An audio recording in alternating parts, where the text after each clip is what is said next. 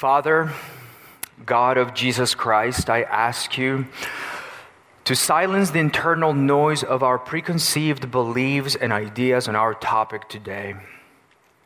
We need silence so that we may hear your word afresh. So come, Spirit of God, and do that for us. We ask. We need your help. And we approach your word in humility and with great eagerness to hear what you say to us, that word may shape us. In Christ's name we pray. Amen. Ephesians 5, verse 18.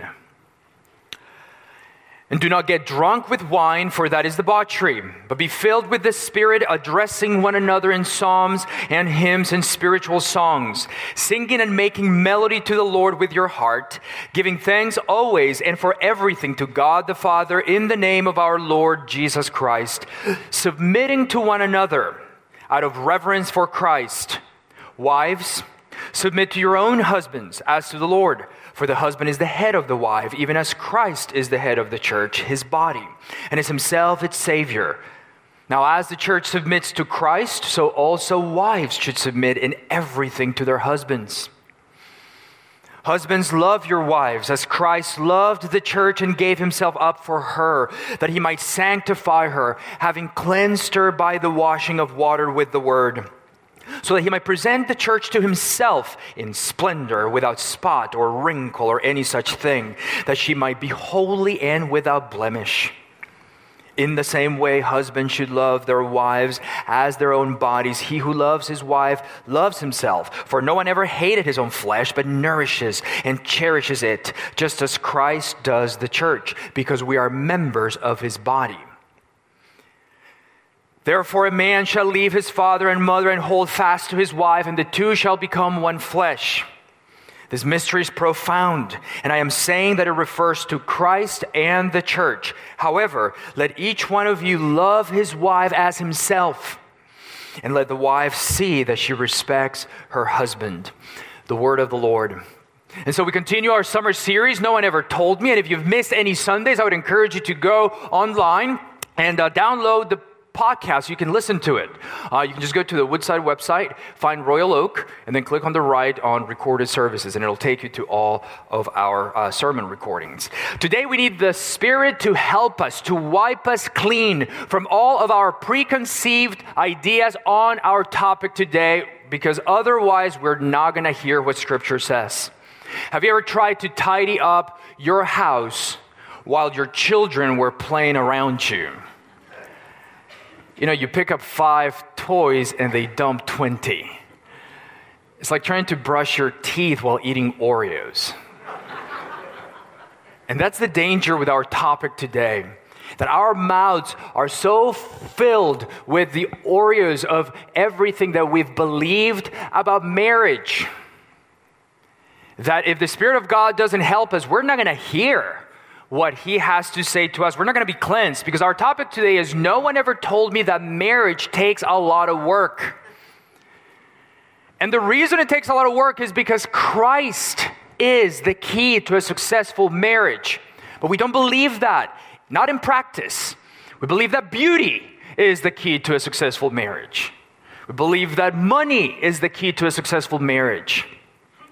We believe that a reasonable spouse, I just want a reasonable spouse in my marriage would be great. We believe that's the key to a successful marriage. Or that having no kids is the key. I mean, I've heard, you've heard it often. People will just say, boy, when my friend Brian and his wife Jane had children, their marriage went bust. I mean, some people feel like this. We believe that similar education or interest is the key to a successful marriage. We believe that living at least 8 hours away from our in-laws is the key to a successful marriage. Close enough to visit once in a while, but far enough to deter them from just popping in unannounced. But Christ is the key to a successful marriage. And so let's jump right in. Now, if you're not married, don't check out, okay? Because this is also for you. You don't know that God may have marriage for you in your future. I've seen a lot of people, not a lot, but I've seen people in their 50s and 60s get married for the first time. And the time to get your convictions, your biblical convictions about marriage is before you get married. But also, I'm pretty sure that all of us here have friends or family members who are married. And so this sermon will equip you to be a good counselor to them. And if you're married, you know that you need good counseling in your marriage if it's going to make it, and more than make it, thrive. So we're going to jump right in. We could do 10 sermons on this passage, but we get one. It's so rich, so I want us to really taste it. I want us to set aside the Oreos so we can really hear what God is saying to us on this topic. Number one, submit your marriage to Christ. Now, I'm going to need you to stay with me the whole time. You know, there are steps to this argument. So I need you to stay with me. Don't just cue in when something's funny, okay? I need you to stay right with me so you don't get lost in the argument. So number one, submit your marriage to Christ. Verse 18. And do not get drunk with wine, for that is debauchery, but be filled with the Spirit, addressing one another in psalms and hymns and spiritual songs, singing and making melody to the Lord with your heart, giving thanks always and for everything to the Father in the name of our Lord Jesus Christ, submitting to one another out of reverence for Christ. Wives. Now let's stop right there. I wanted to start this passage at verse 18 because submission is a dirty word for us today. And it was not easier for people to hear it in Paul's day, and he knew this, which is why he employs so much pastoral wisdom, guided by the Spirit of God in talking about the topic of submission. The entire letter to the Ephesians is permeated by the world-shattering event of the coming of Jesus Christ. When Paul realized who Jesus was, it shattered his world and began to remake it, but now with Christ at the center. And so everything in this letter is pointing to Christ's life and death and resurrection and what that has done to reconcile man to God and man to man, or man to woman in the context of marriage. And so when we get to this point in the letter, he's wrapping it up. He's talking to us about how to live in light of Jesus Christ. And so he says to them to live not as unwise, but as wise. Not as foolish, but understanding the will of God. Not getting drunk on wine, but rather being filled with the Spirit of God. Do you see those contrasts? And the last one, not getting drunk on wine, but being filled with the Spirit, deserves more attention and more explanation, and so he gives it. In other words, Paul is saying, if you're going to be filled with anything, let it not be wine. Let it be the Spirit of God. And so what does that mean? What does it mean to be filled by the Spirit of God? And he gives us 4 things that describe a person who's filled with God's Spirit. And we find them in verse 19 and beyond. Read with me. This person, they address one another in psalms and hymns and spiritual songs. They sing and make melody to the Lord with their heart. They give thanks always for everything to God the Father in the name of our Lord Jesus Christ. And they submit to one another out of reverence for Christ. So Paul says, you know that someone belongs to the Spirit of God because they're eager to sing to one another and to God, because they're always giving thanks for everything, the hard things and the delightful things. They're giving thanks to God the Father, and because they submit to one another. And that last one, submission, becomes his key word to redefine the relationships between wife and husband, children and parents, bondservants and masters. So marriage, parenting, and work. What do these incredibly important relationships look like in light of Jesus? And so Paul begins to spell it out, and he spends the most time on marriage because of the 3, marriage is by far the most life-defining relationship. Listen to me. If your marriage is strong, you can parent and work and face anything. But parenting and work cannot do that for marriage. You could be killing it at work and blowing it at home. You could be very devoted to your children and neglecting your spouse. So you see, it doesn't travel that way. But when your marriage is strong, you can move into the world from a place of strength and rest and face all the difficulties of life unfazed. It's an amazing thing. And so I'm so glad we're talking about this today because our marriages need it. And so, what has the coming of Christ done to the marriage relationship? Oh, it's completely redefined it.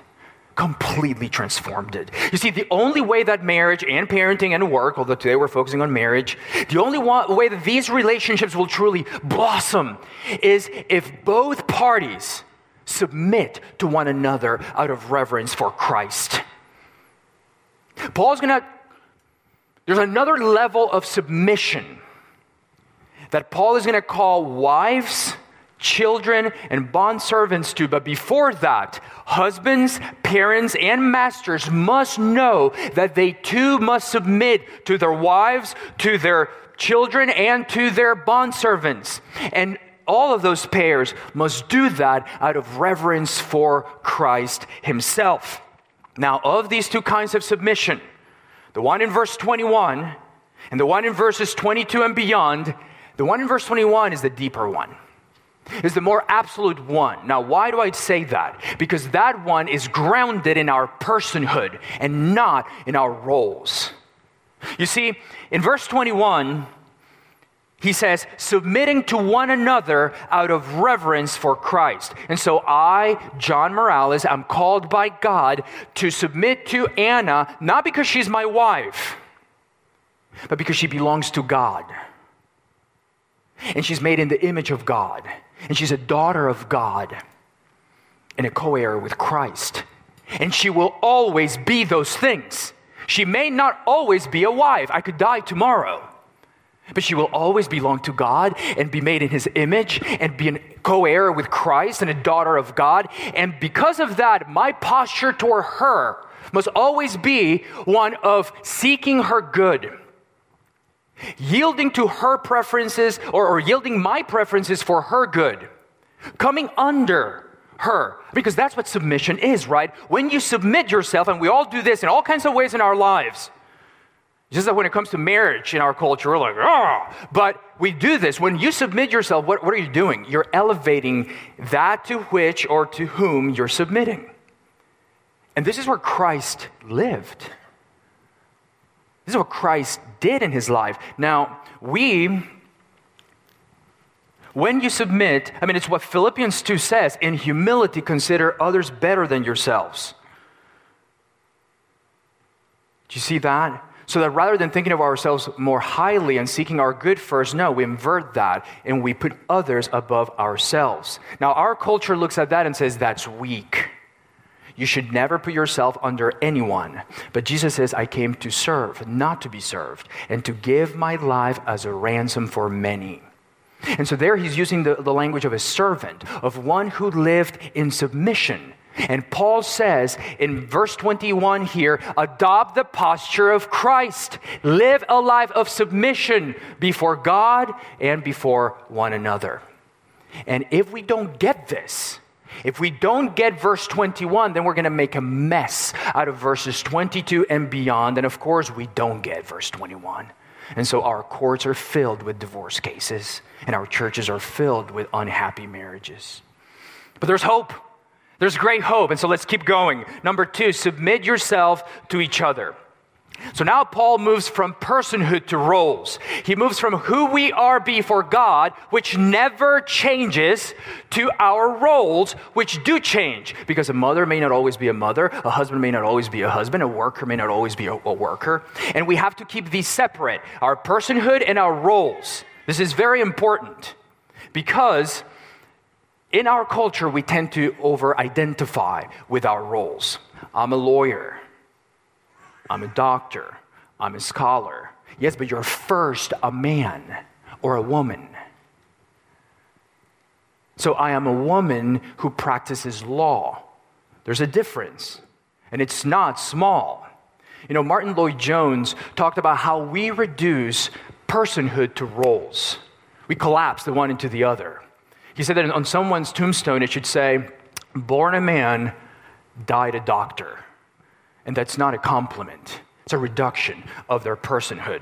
So now Paul moves to the roles between husband and wife, and he speaks first to the wife. So let's look at that. Verse 22. Wives, submit to your own husbands as to the Lord. For the husband is the head of the wife, even as Christ is the head of the church, his body, and is himself its Savior. Now, as the church submits to Christ, so also wives should submit in everything to their husbands. Now, those three verses are utterly distasteful to our Western ears, both to men and to women. Let's find all the words in those verses we don't like. Shall we? Just scan them with me. Verse 22. Submit to your own husbands as to the Lord. Verse 23. The husband is the head of the wife, as Christ is the head of the church. The as there we don't like. Verse 24, so also wives should submit in everything to their husbands. Okay, so just about all of them. We don't like them. Now, I'm going to give you, there's by and large three views on the roles of husbands and wives, and I'm going to give you first the first two that I believe to be distortions of the biblical model, and then I'll give you the view that I believe is the biblical view on the roles of husband and wife. And I hope you see that from these verses. Verse 1 is egalitarianism. Egalitarianism. This is the prevalent view on the roles of husband and wife in our culture. This view feels instinctively right to us, especially if you're in your 20s or 30s or 40s. And it feels right to us instinctively because we are products of our culture. We think we're very independent thinking people, but no, we come right out looking just like our culture is. And so it feels instinctively right to us. The view basically says that husband and wife are equal in everything, in every respect. Neither one has authority over the other. So that's the view. The next one I'll call unilateralism. Unilateralism. Now, this is the traditional view of marriage and marriage roles. This was the cultural view in our country in the 1940s and 50s and 60s. This is likely the view of your parents and grandparents. And the view basically says that the husband wears the pants in the house. And what he says is law. End of discussion. There is no discussion. So the husband makes unilateral decisions in the marriage, and the wife is a doormat.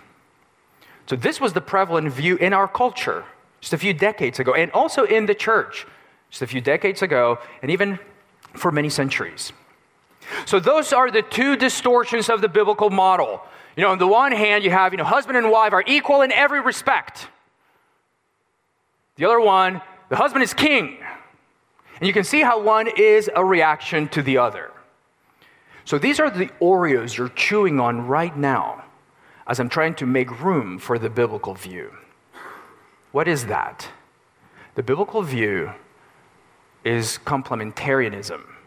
Complementarianism. And this is the view that says that men and women have the same worth and dignity and personhood, but distinct God-given roles in marriage.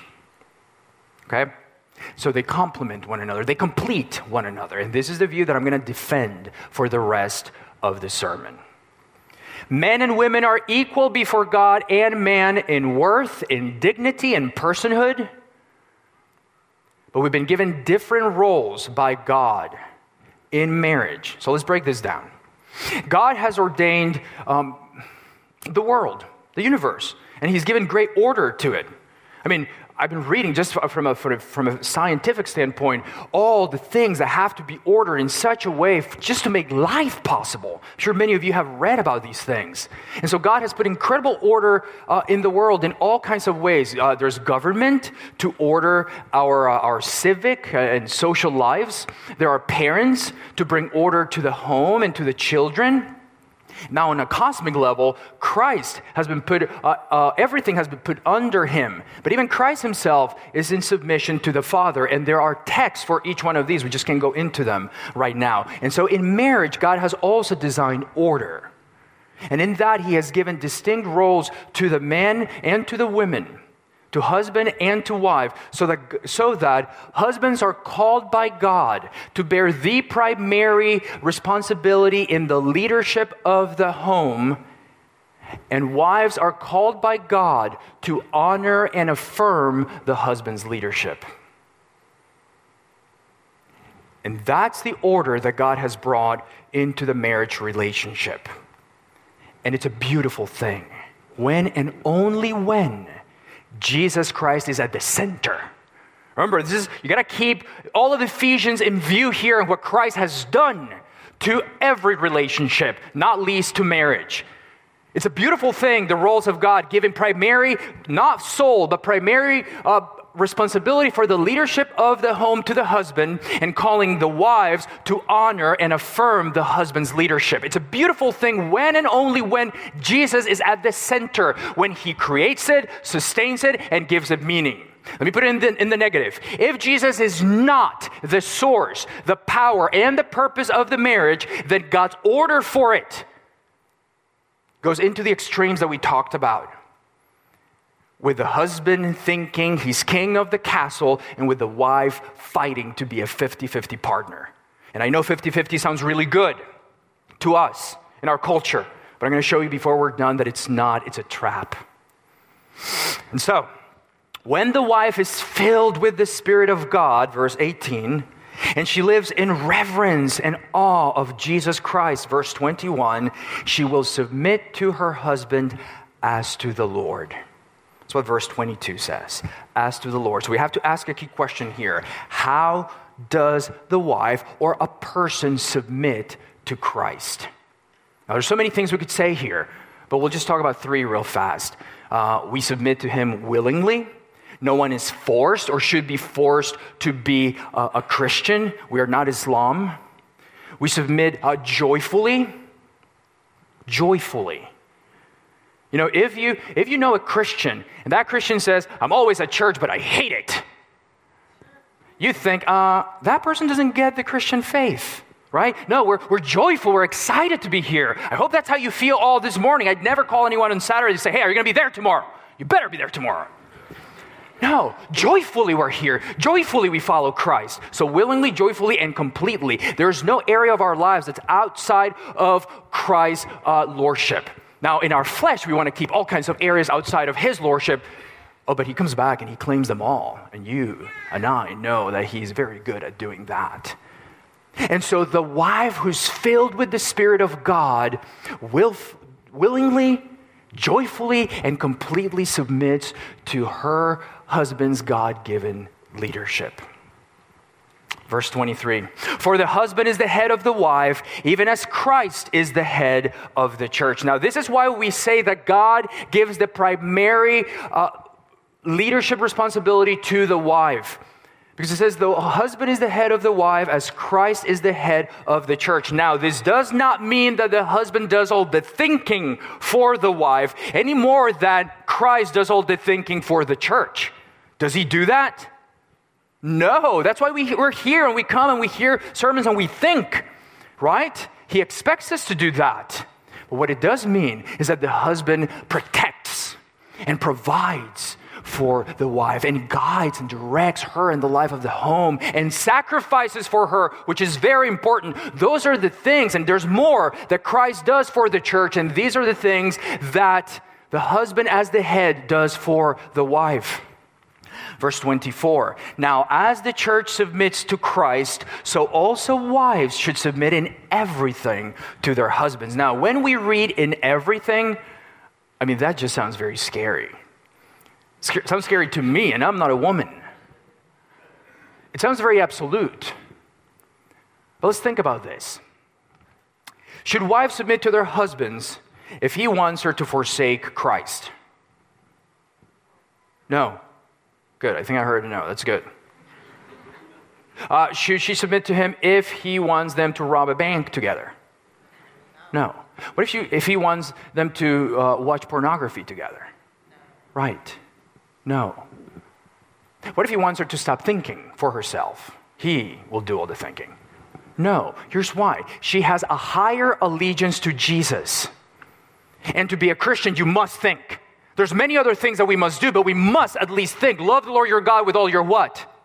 Mind. Yes, heart, good, but mind, right? He expects us to think. So you see, in everything I think means that there's not an area in life where the wife says to the husband, I do not want you to have anything to do with this part of my life. That would not be right. That would not be good. And so what orients the wife's relationship to her husband is her relationship to her Lord. And she approaches her husband with a willingness and joy and complete honor and affirmation and coming under that she offers to Jesus, knowing full well that her husband never trumps her allegiance to Christ. And that's a massive protection. It's an incredible thing. Some of the most godly women that I've met were not ones that had incredible husbands, were those who were so close to Christ, who were able to live even with an unbelieving husband and yet live in submission to him, but be able to see what her allegiance to Jesus called her to first and foremost, and yet still be able to respect and honor and affirm his leadership. We could do 10 sermons on this. Now we move on to the husbands. Now Paul has far more to say to the husbands, just as God had far more to say to Adam than to Eve when they sinned in the garden. Verse 25, read with me, please. Husbands, rule your wives as Christ ruled the church. Oh no, that's not what it says. Let's try again. Husbands, abuse your wives as Christ abused the church. Husbands, walk over your wives as Christ walked over the church. I know this is funny, but this is how many husbands we have done marriage throughout centuries. Husbands, ignore your wives. This is a big one today. Husbands, ignore your wives just as Christ ignored the church. What does it say? Husbands, love your wives as Christ loved the church and gave himself up for her. The primary command to the husband is to love his wife and give himself up for her, which is what Christ did for the church. How different this command is from the unilateral, traditional view of the husband who is checked out from the home and simply expects to be served, heard, sexed, fed.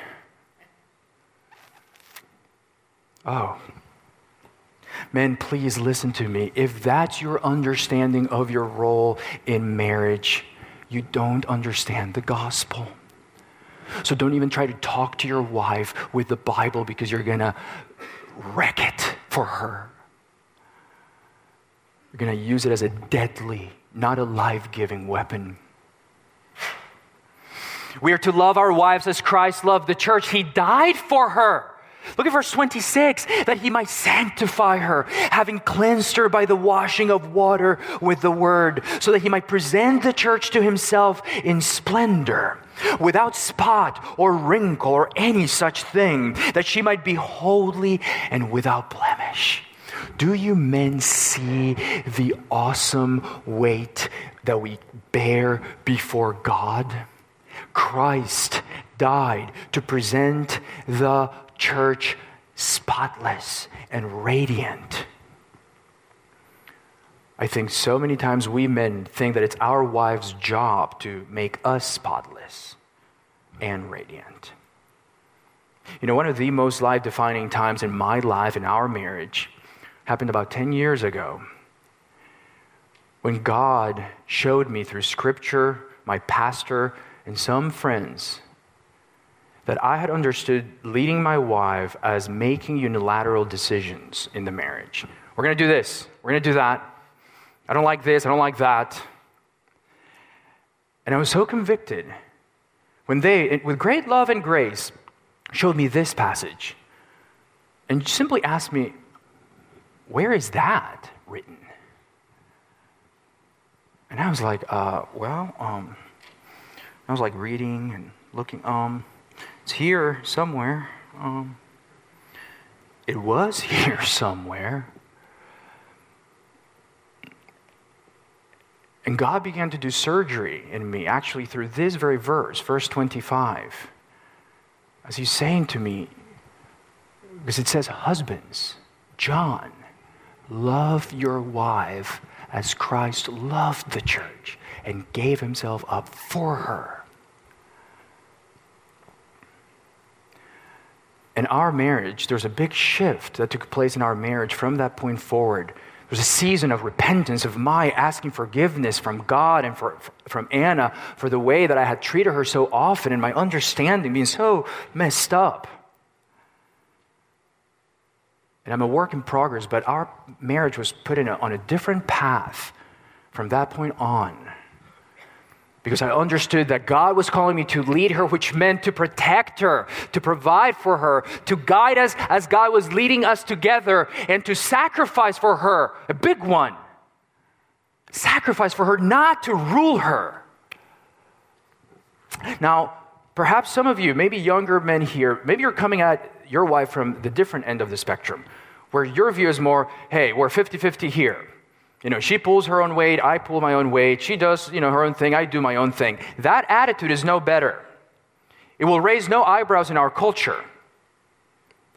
But you're abdicating your God-given responsibility meant to lead your wife, to love her, to sacrifice for her, and guide her so that you will present her radiant to God on the day you stand before Him, and you will stand before Him. There are too many husbands just drifting through life, and the wives suffer for it. Look at verse 28. In the same way, husbands should love their wives as their own bodies. He who loves his wife loves himself, for no one ever hated his own flesh, but nourishes and cherishes it, just as Christ does the church, because we are members of his body. In our house, there's a saying that became popular a few years ago. Popular in our household, that is. And we use it primarily on a Saturday or on a day off, because on those days, everyone usually make their own thing for breakfast. And so one person will make for himself scrambled eggs, someone else will make French toast, someone else oatmeal, Anna will usually just have a coffee. And so, but we can really get into what we're making for ourselves. So I, for example, will make myself an omelet with mushrooms and ham and Swiss cheese. And so I'll really take my time chopping those mushrooms, and sauteing them. And then I'll watch the heat. You don't want it to be too high or too low. And I'll fold the thing just so. And this is tricky when you're making an omelet. Have you tried this? I mean, this is where it goes wrong, And then I'll find a nice plate. I'll go and find one of the nicer ones, and I'll serve the thing. And sometimes it looks like a Picasso drawing, just not so good. But but other times it does look good. And so when we're doing this, and there's usually different members of the home in the kitchen at this time, and they're watching this, and so someone will draw attention to this and will say, "Look at Daddy loving himself." And then someone else will chime in and say, "Yeah, look at him. Look how much he loves himself." And so that's the saying. Look how much we love ourselves. I mean, Anna could just have a coffee, but oh man, she puts time into that coffee. And we're like, oh, look at her loving herself. Now here's the thing. We usually don't draw attention to the fact that we love ourselves. We love ourselves. We have a love affair with ourselves. We do it naturally every single day. It's just that we don't draw attention to it. People don't usually say, oh man, yesterday I was just loving myself. I went golfing for 4 hours. We don't say that, right? Or when someone asks, hey, what'd you do yesterday? We don't say, oh, I was just loving myself. Well, yeah, I know that, but what'd you do? Well, for 6 hours, we went on this girls' night out. Oh, we pamper ourselves. It's so wonderful. We don't talk like that. But here, Paul draws attention to that fact of life, to the fact that so much of the time, we take great care loving ourselves. And so Paul says that husbands should love their wives as their own bodies. He says, because no one hated his own body, but we nourish it. We cherish it. And so you see, it's important for us to become reflective and become aware of how much we love ourselves, so that then we as husbands can become reflective about giving that kind of love to our wives. You see how much you love yourself? Do that for your wife all the time. Number 3, live out your role in Christ. Verse 31, he's coming to a crescendo here. Therefore a man shall leave his father and mother and hold fast to his wife, and the two shall become one flesh. This mystery is profound, and I am saying that it refers to Christ and the church. However, let each one of you love his wife as himself, there it is again, and let the wife see that she respects her husband. So now Paul here elevates marriage to such a high place. He says that when husband and wife become one flesh, it's a great mystery. But then he says the mystery is that marriage points to Christ and the church. This is unbelievable, that the husband loving his wife and giving himself up for her shows to the world how Christ loves the church. That the wife willingly and joyfully and completely coming under and affirming and honoring her husband's God-given leadership shows the world how the church submits to Christ. Is that why you got married? Any other reason will wreck your marriage and cut it off from its life supply. And so let me leave you each with one word as husband and wife, primarily related to making decisions, because this is where marriages feel the pain 100 times a month, some more. So men, husbands, yield. Yield to your wife. In anything that you can yield to her, do it. If it's just a preference, you can paint the walls pink or blue, yield to her. Well, maybe not pink, green or beige, yield to her. Have mercy on us, ladies, have mercy on us with these choices, okay? But yield to her as much as you can. Here's why. There will be things, important things in your life related to what God is calling you to do together, where you will need to lead her and she will need to follow your lead. And so you'll have to latch on to God and she'll have to latch on to you, and then you move forward into the future. And you won't be able to say no to those things. And you're going to have to really work on that together. But for anything else, yield. There are some things money can't buy. For everything else, there is MasterCard. Remember that? Listen, husbands, there are some things you can't say yes to. For everything else, yield to your wife. Okay, wives, affirm and honor your husband's God-given leadership. It's very hard to lead you when you're going at every turn, oh, I don't like that. Oh, that's not good. Oh, what's wrong with you? It's very hard. Now listen, I know that your husband can be a knucklehead. I am too. But you chose him, right? You chose him. And so now entrust him to God and edify him with your words, with your actions, with your thoughts. Do people think more highly of your husband when they hear you speak of him? Or do you reduce him in the minds of others because you're constantly reducing him in your own mind? Affirm him. He needs you to be his greatest fan. He really needs this. Okay, and both of you, seek unity and peace above having your own way. Seek unity and peace. You know, most decisions that we have to make in marriage can wait until we're fully unified. Most of them can wait. There's very few things in marriage or in life that are urgent, which means that we have time to go to God and then come back for more dialogue and understanding. We fight about decisions in marriage like we're in a traffic jam. Get out of my way. I got to get somewhere right now. That's not marriage. That's not most things in marriage. So you can give one another space. Talk, listen, pray, and then talk, listen, and pray some more. God will give you the peace and unity you want and the wisdom you seek. There is so much more that we could say. But let me tell you why the 50-50 arrangement that people in our culture, your friends who are not Christians, the arrangement that they think so much that they want, why that doesn't work. It's a trap. The arrangement where we want equality in everything and fairness in everything, tit for tat. It doesn't work because that's not love. 50-50 is about counting. It's about keeping record. Oh, you did that? Well, I'm going to do this. Oh, you took a trip? Well, I'm going to take a trip. Oh, you heard me? Well, I'm going to hurt you back. I've worked 60 hours, so you better work 60 hours this week. Is that how your marriage relation goes? That's a contract. That's not marriage. That's not love. Love is lavish. Love doesn't count. Love keeps no record of wrong, which is where we usually like to keep record. Love is the woman at the end of Jesus' life that broke open the expensive jar of alabaster perfume and poured it all over him to show him how much she loved him. That's love.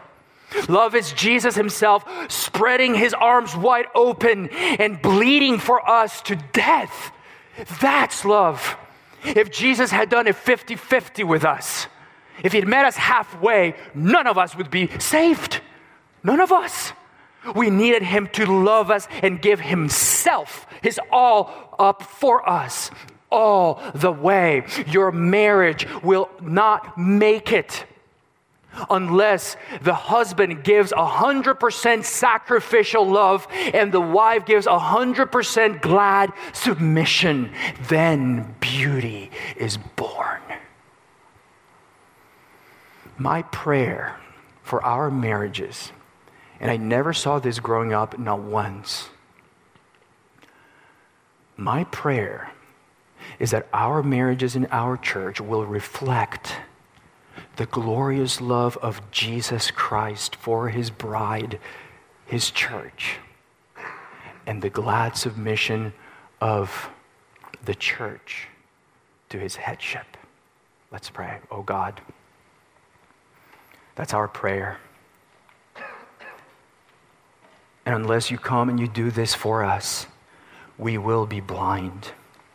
And we will be happy with our preconceptions and our ideas and beliefs about marriage that come from our culture and from all kinds of places. And we'll go into one of those extremes. But we want to honor the order that you have brought to the marriage relationship and affirm your word, God. Help us with this. We feel about these things very intensely, and we can be very blind and very set in our cultural, habitual patterns. And so I just ask you that today you would break through that hardness in all of us. That the husbands here would learn and know how to love our wives as Christ loved us, his church, and gave himself up for us. And that wives would know how to willingly and joyfully and completely come under and affirm their husband's God-given leadership. And that the watching world, Lord, would see the beauty of Jesus Christ our Lord and his love for his church and the church's complete trust in him. It's for his glory that we pray.